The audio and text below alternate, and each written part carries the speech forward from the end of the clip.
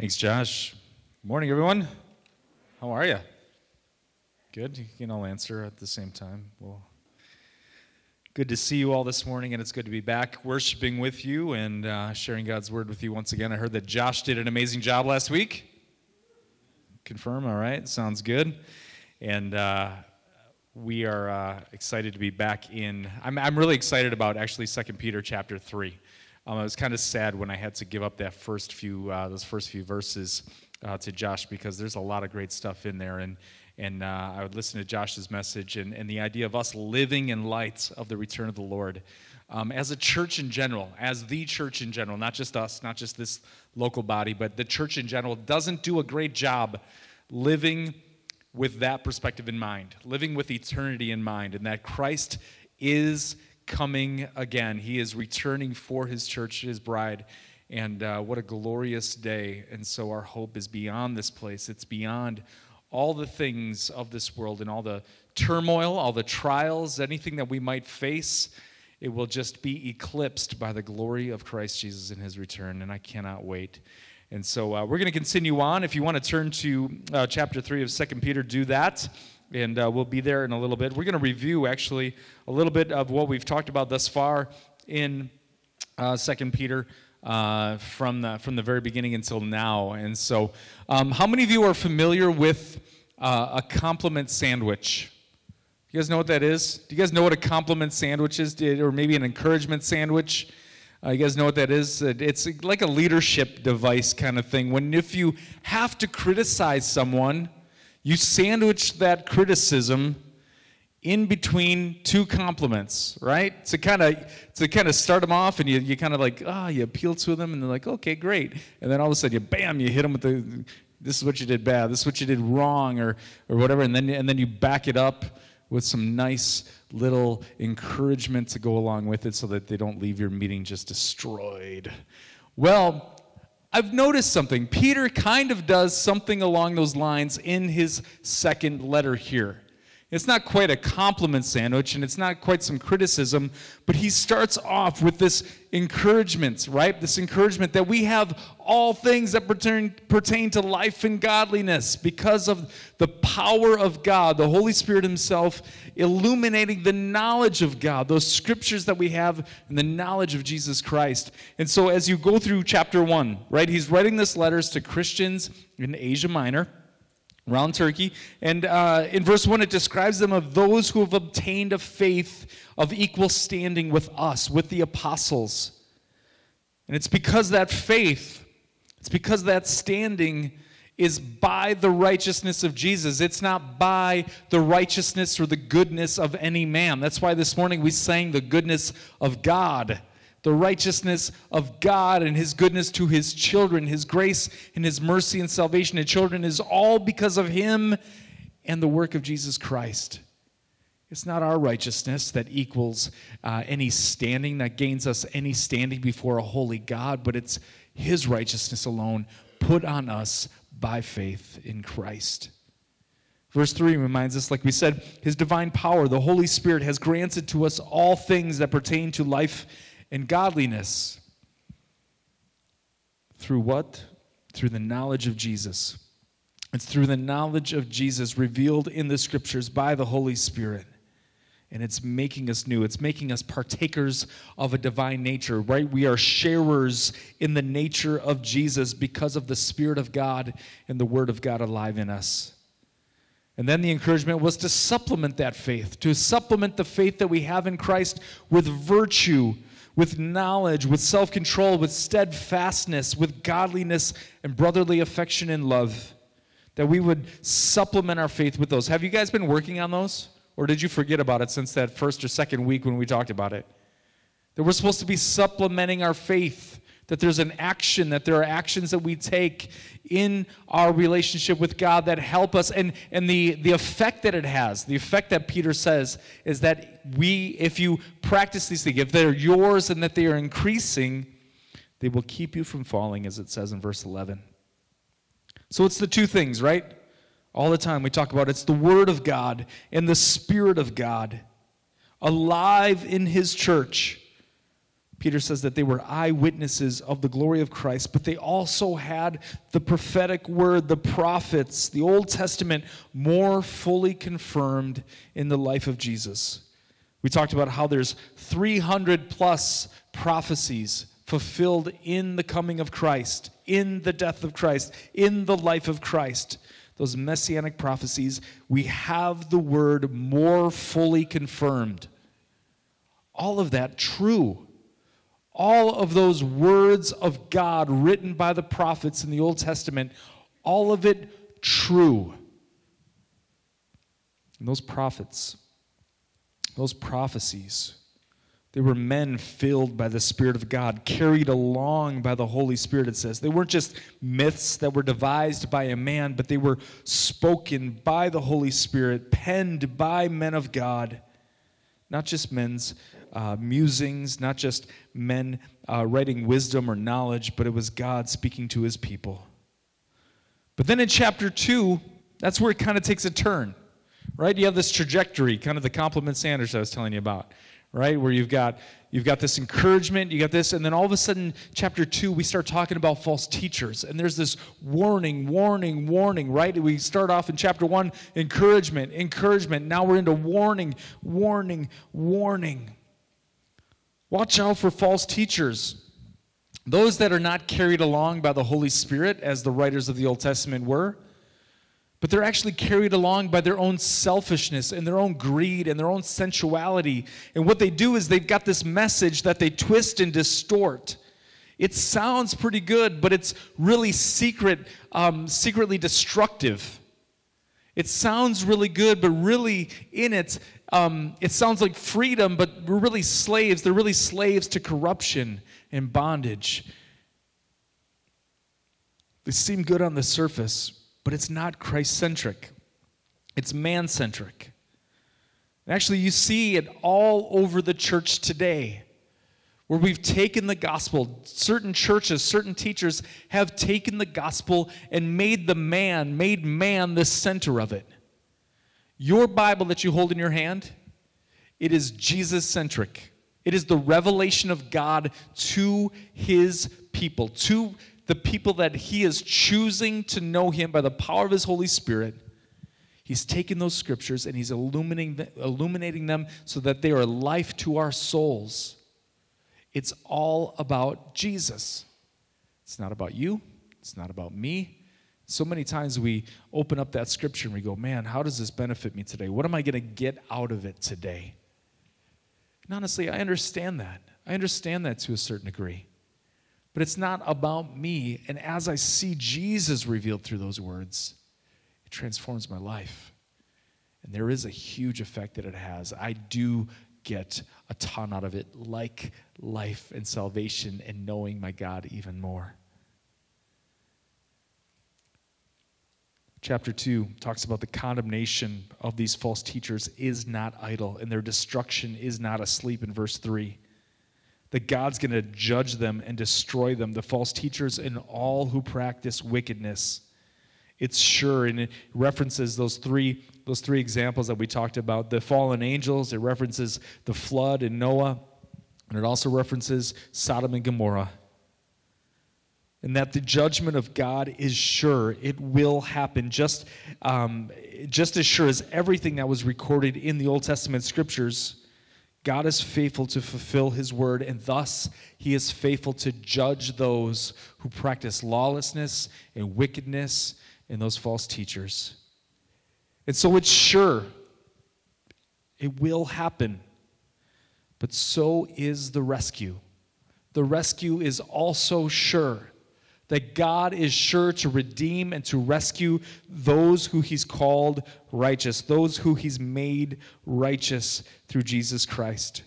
Just as he rescued righteous Lot, he is sure to rescue his church. He said it, and it's his word, and thus he will do it.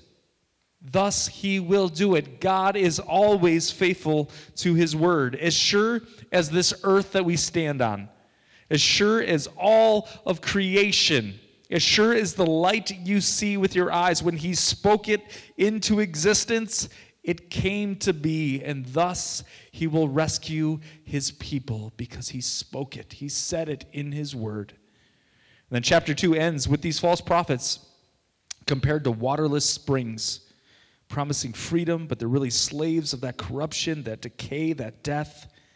The worldliness of their teaching tries to tell you that it's offering freedom, but it's really bondage.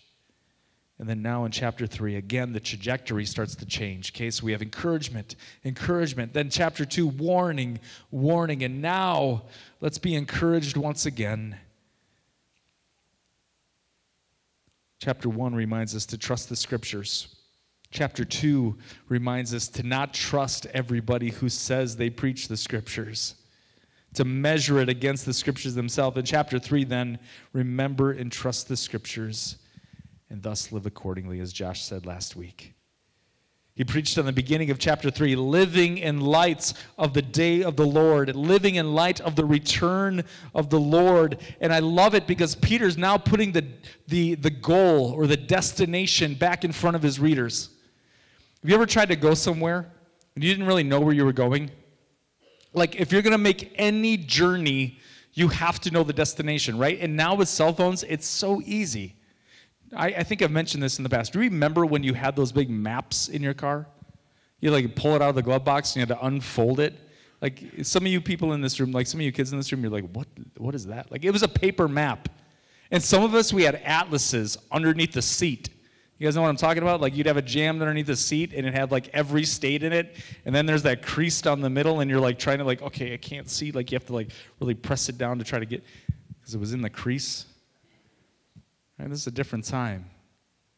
But I love it because Peter here, he puts the goal of the church, the destination of the church in front of his readers again.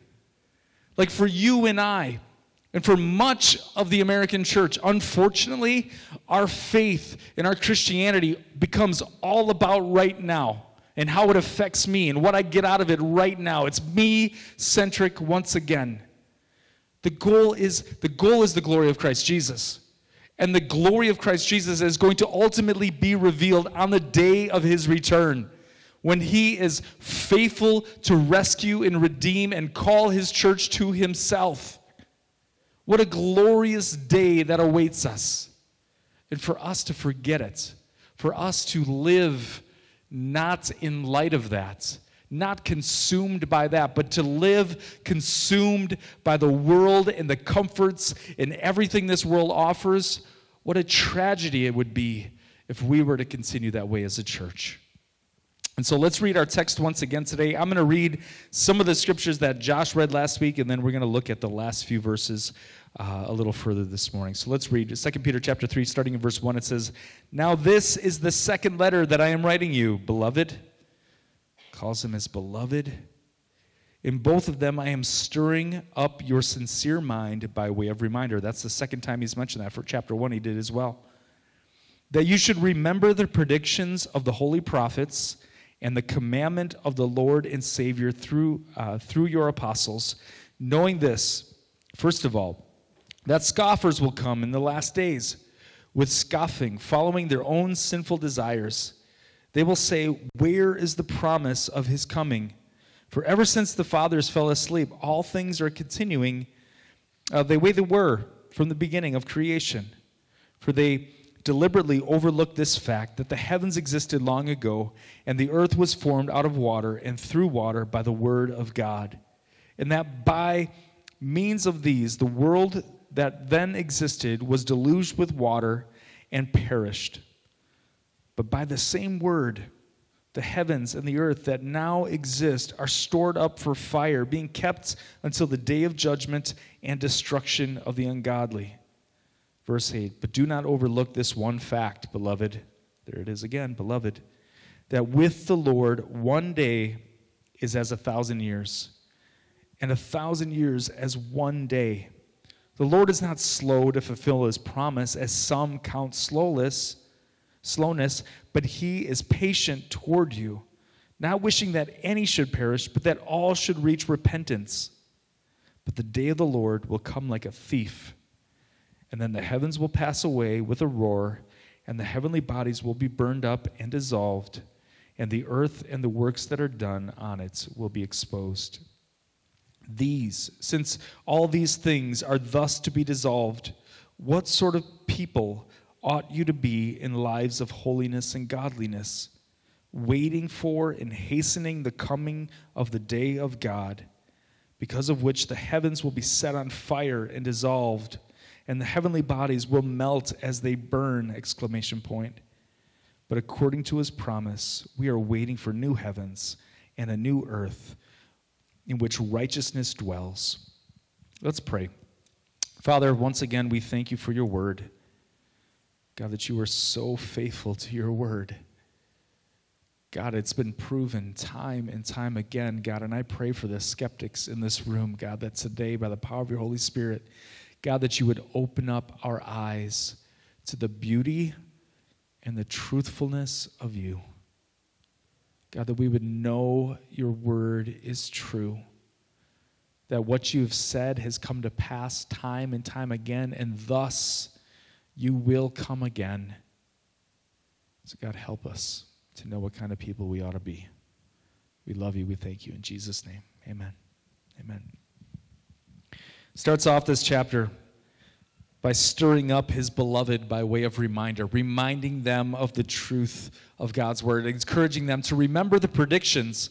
Remember those predictions from the Old Testament prophets.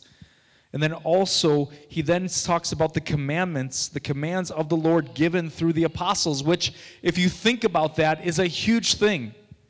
For any devout Jew, for any Israelite, man, the whole Old Testament scriptures, those were sacred, holy writings given by the Holy Spirit of God for his people. And here Peter's saying, he's kind of putting the commandments of the apostles, written down by the apostles, as in equal standing, on equal footing with it. Here we have the Old Testament and the New Testament of God, both spoken of by the Holy Spirit, for the edification, for the building up of the church, revealing God to his people. This is huge, placing the New Testament writings in the same category and caliber as the Old Testament writings. Encouraging them to remember the truthfulness and the faithfulness of God's word, because the day of the Lord, the return of Christ, is sure to come, and it comes suddenly and unexpectedly. It reminds me of Paul's encouragement to the church in Thessalonica in 1 Thessalonians chapter 4. Verse 13 says this, "But we do not want you to be uninformed, brothers, about those who are asleep, that you may not grieve as others who do not have hope. For since we believe that Jesus died and rose again, even so, through Jesus, God will bring with him those who have fallen asleep. For this we declare to you by a word from the Lord, that we who are alive, who are left until the coming of the Lord, will not precede those who have fallen asleep. For the Lord himself will descend from heaven with a cry of command and the voice of the archangel, and with the sound of the trumpet of God, and the dead in Christ will rise first. Then we who are alive, who are left, will be caught up together with them in the clouds to meet the Lord in the air, and so we will always be with the Lord. Therefore, encourage one another with these words." Let's continue on in chapter 5. "Now concerning the times and the seasons, brothers, you have no need to have anything written to you, for you yourselves are fully aware that the day of the Lord will come like a thief in the night." There it is again. While people are saying, there is peace and security, then sudden destruction will come upon them as labor pains come upon a pregnant woman, and they will not escape. But you are not in darkness, brothers, for that day to surprise you like a thief. For you are all children of light, children of the day. We are not of the night, nor of darkness. So then, let us not sleep as others do, but let us keep awake and be sober. For those who sleep, sleep at night, and those who are drunk, get drunk at night. But since we belong to the day, let us be sober, having put on the breastplate of faith and love, and for a helmet of hope of salvation. For God has not destined us for wrath, but to obtain salvation through our Lord Jesus Christ, who died for us, so that whether we are awake or asleep, we might live with him. Therefore, encourage one another and build one another up, just as you are doing. Here again, Paul, his encouragement to the Thessalonians, he describes the day of the Lord like a thief coming in the night, suddenly, unexpectedly. Our verses here in 2 Peter chapter 3, verse 10 again says, "But the day of the Lord will come like a thief, and the heavens will pass away with a roar, and the heavenly bodies will be burned up and dissolved, and the earth with the works that are done will be exposed. Since all these things are thus to be dissolved, what sort of people ought you to be in lives of holiness and godliness, waiting for and hastening the coming of the day of God, because of which the heavens will be set on fire and dissolved, and the heavenly bodies will melt as they burn. But according to his promise, we are waiting for a new heavens and a new earth in which righteousness dwells." This day of the Lord, the coming of Christ, coming like a thief, unexpectedly. And Paul saying, do not be afraid. Do not be afraid. I think of growing up in church. Our church that I grew up in, sometimes, particularly on Sunday nights. You guys ever do Sunday night church? Like when I was a kid, I would do Sunday mornings, like Sunday school, Sunday morning church, and then they would have Sunday night service. We'd also do the Wednesday midweek as well. Sunday nights was always a mixed bag. Sunday nights was an interesting time because that's when you'd bring in your evangelists, that's when you'd bring in your guest speakers. Sometimes you would actually have a movie or something shown, like a presentation shown. And I remember growing up, they would show movies like A Thief in the Night. Do you guys remember that movie? Anybody? Okay. Right? Scare the snot out of you, right? It's end times, eschatology. Like, it would just scare, like, I remember as a teenager, like a young teenager, just being terrified, going home at that night going, am I ready? Am I ready? Like, YouTube it. You will not be sorry. You probably will be sorry, actually. Check it out, though. Terrifying, right? But for the church of Jesus Christ, who have the Word of God in our hand, and we have these predictions and these prophecies from the Old Testament, and then we have all the writings of Jesus, the sayings of Jesus through the Gospels, and then we have Paul's writings, we have Peter's writings here. And the encouragement for us is not to be afraid, but to live in light of it, to live with heaven in mind, to live with the day of the Lord in mind. Here he says that these heavens will pass away with a roar, verse 10. Okay, that's makes me a little nervous. Heavenly bodies will be burned up and dissolved. Earth and the works done will be exposed. Nothing is hidden. All will be exposed. In verse 11 it says, since these things are thus to be dissolved, what sort of people ought you be in lives of holiness and godliness, waiting for and hastening the coming of the day of God? We wait for a new heavens and a new earth which righteousness dwells. It's all going to pass away. This earth is going to pass away. Even the heavenly bodies will dissolve. They will melt as they burn. And as I read that, my heart can be filled with fear. But just as sure as judgment comes on the earth, just as sure God will redeem and rescue the righteous. Just as sure. Just as sure.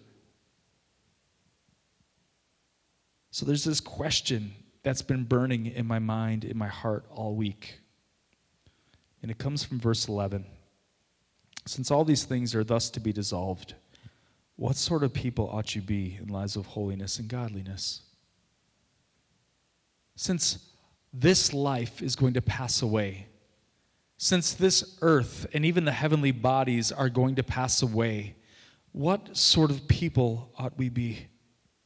That's the ultimate question of personal evaluation, isn't it? In light of the facts, in light of the truthfulness of God's word, in light of over 300 Old Testament predictions of Jesus, of the Messiah coming, all fulfilled in Jesus, in light of all that has already happened and is coming true, this too will come true. And thus, what type of people should we be? What type of people should we be? If everything in this life will dissolve, like sugar in a warm glass of water. God just giving it a little stir, and maybe he's already started. And Spirit led a couple weeks ago, Sunday night. Someone gave an encouragement to the church that God has a purpose in this pandemic. God has a purpose in this coronavirus. And it hit me in such a way, going, nothing, like God has a purpose in everything, right? He has a purpose in all the trials. He has a purpose in all the trouble. He has a purpose in all of it. He has a sovereign purpose and a sovereign will, and it all is pointing to one glorious day when Christ returns for his church. And instead of me sulking like a pouty teenager, sorry, teenagers, and going, oh, can't do church like normal. You got to do this. My whole life has been screwed up because of this pandemic and all this stuff. And just going, okay, God, what are you doing? God, what is it? He's got purpose in the pandemic. He's got purpose in the pain. And it's all pointing to one glorious day that I cannot wait for. He's shaking things up to show what is real and what is true and what is false. He's shaking things up to show that only Jesus and salvation by grace through faith in Jesus will ultimately stand. This whole life is going to pass away. The earth and all of the works that are done in it will be exposed. And the only thing that will stand is those who put their faith in Jesus. It should give us great hope. It should give us great purpose. It should give us great living in light of that. What type of people ought we be? What type of people ought we be, given that all will deserve? Our country will dissolve. But praise Jesus, we belong to a kingdom, not a nation. Remember that. We belong to a kingdom ruled by a king, and his name is Jesus. When you gave your heart to him, when he illuminated the beauty of his gospel to your heart, and you came into fellowship with Jesus Christ, you now belong to a kingdom, and he rules and reigns. He purchased you with his blood. What kind of people should we be? Your job, your business, your career will dissolve. So let's not work for the bread that perishes, but let's work for the bread that doesn't perish, as it says in John chapter 6. That's the type of people we ought to be. Your beautiful house will dissolve, but Jesus has gone ahead of us to prepare a place for us in John chapter 14. And that's the type of people we ought to be. Your 401k and your retirement will all dissolve. So instead, we store up treasures in heaven where moth and rust do not destroy, as it says in Matthew 6. That's the type of people we ought to be. See, there's so many things unfolding in our world that remind me that the Lord is coming back soon. That all of this is going to dissolve. All of this is going to pass away. And so I need to be the type of people that he's called me to be. With heaven in mind, with glory in mind, with the return of Christ and the coming of the day of the Lord in mind. Instead of being tangled up in this world, I need to be living in light of the day of the Lord. And I'm not saying that he's coming back today or tomorrow or this year. I'm not saying that there's 21 reasons why Christ is coming back in 2021. There was a book I remember back in the 80s. I remember people talking about it. It's 88 Reasons Why Christ is Coming Back in 88. Or the rapture will happen in 88 or something like that. Okay, and I'm not saying that. Not at all, right? I grew up with pastors and evangelists and teachers like you better get ready because it's coming tomorrow kind of thing, right? No one knows the day or the hour. Not even the Son himself, but the Father in heaven knows the day and the hour when he will return. But we're living in the last days. Since Acts Since Acts chapter 2, in the last days I will pour out my spirit on all people. Quotes Joel chapter 2, right? Young men will dream dreams, visions, prophecies, right? Like since the age of the church, man, we've been living in anticipation and waiting the coming day of the Lord. And what I find myself doing is getting so tangled up in this world, I end up being a scoffer. Remember we talked about scoffers last week. Verse 3, chapter 3, it says this, knowing this, first of all, that scoffers will come in the last days with scoffing, following their own sinful desires. They will say, where's the promise of his coming? For ever since the fathers fell asleep, all things are continuing, just as they were from the beginning of creation. Where's his coming? It's not coming. Are you a scoffer? No way, Kevin. No way, Kev. We're good church-going Christians. We're not scoffers. We would never say it with our mouths. We would never say it with our lips. But maybe by our living, sometimes we're acting like scoffers. We're so tangled up in this world that we forget and we lose sight of the fact that he is returning for us one day. What type of people ought we be? What type of life are we living? What type of foundation have we laid? What type of investment are we giving day in and day out? Is it into this world or is it into the kingdom of God for the glory of Christ Jesus? That's the question that keeps burning in my mind this week. We live for the now. We get enthralled and entangled with this dissolvable world. In this world that will ultimately burn. We live for a nation over the kingdom. We live for a career and for status over a harvest of souls. We live for a house and not for our eternal home. We live for a comfortable life, and it's all going to dissolve. We never actually say the Lord's not coming back, but by our living, we act like we've got all the time in the world. So again, what type of people ought we be?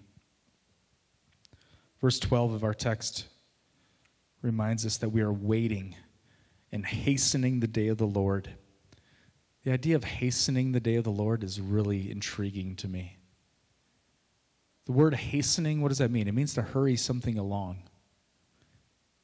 How do we hasten the day of the Lord? How do we hurry along this thing? How do we hurry along his coming? The only thing that I could come up was this from Matthew chapter 24. Verse 3, it says this, as he sat on the Mount of Olives, the disciples came to him privately, saying, tell us, when will these things be? And what will be the sign of your coming and of the end of the age? Jesus answered them, see that no one leads you astray. Watch out for false teachers. See that no one leads you astray. For many will come in my name, saying, I am the Christ, and they will lead many astray. And you will hear of wars and rumors of wars. See that you are not alarmed, okay? Don't be afraid, for this must take place, but the end is not yet. For nation will rise against nation, and kingdom against kingdom, and there will be famines and earthquakes in various places. All these are but the beginning of birth pains. Verse 9 says, then they will deliver you up to tribulation and put you to death, and you will be hated by all nations for my name's sake. And then many will fall away and betray one another and hate one another. And many false prophets will rise and lead many astray. And because lawlessness will be increased, the love of many will grow cold. I'm feeling it. Verse 13 says, but the one who endures to the end will be saved. Verse 14, and this gospel of the kingdom will be proclaimed throughout the whole world as a testimony to all nations, and then the end will come. And then the end will come. The gospel of the kingdom will be proclaimed throughout the whole world as a testimony to all nations, and then the end will come. To hasten the day of the Lord, what type of people ought we be? We need to be a people who are proclaiming the kingdom of God, not a kingdom of this world. We need to be a people who are so detached from this world and so enthralled in a kingdom ruled by King Jesus that we are proclaimers of his gospel to the world, to the nations, to your neighbors and your loved ones. What type of people ought we be? Proclaimers of truth, proclaimers of the only way to salvation through Jesus Christ. This morning, I want to ask you again, as we wait, as we proclaim Jesus, are your eyes upward, and is your living upward? Are you living with eternity, anticipating the day of the Lord? What type of people ought we be? This morning, if the Holy Spirit has stirred your heart, if he's revealed some things to you, if he's confronted you maybe about some sinful behaviors, if he's confronted you and convicted you about some worldly living, I would implore you and I would ask that you would repent this day. That you'd repent and turn and be the people that he's called you to be. Not entangled in this world, but our eyes fixed on Jesus, anticipating and hastening the day of the Lord. Proclaimers of the gospel of the kingdom of God. There are people out there that are hurting and lost, people that you bump into every day that need to know the truth of salvation through Christ alone. Their whole world is shattered right now. Their whole world has been shattered over the last 8-9 months. Right now is probably the most fertile time to preach the gospel of Jesus. Because everything that they've hoped in before, their job, the economy, politics, their health, they're losing loved ones, everything right now has been driving to this point where you can be a proclaimer of the kingdom of God, to share with them the ultimate hope that is the only hope in this world. What type of people ought we be? Let's get out there and proclaim. Let's be united together in our messaging. Let's be united together as the church of Jesus Christ, purchased by him, that we would live for him alone. And ask Nate to come. Let's pray. And then as a part of our response today, as a people, as a church, I would like us to partake in communion together as a part of our response today. So as the guys just play in the background for just a minute, I want you just to do a little bit of evaluation and a little bit of prayer on your own, a little bit of response on your own, in your seat, in your own heart, in your own mind. And I don't want to really rush this moment. So if the Holy Spirit has prompted you this morning, if he's convicting you this morning, I would just respond. Be open and forthright with him. He knows your thoughts. He knows your life better than you do. So just give it to him. Take a moment and respond. I'm going to pray, and then we'll go to a time of communion together.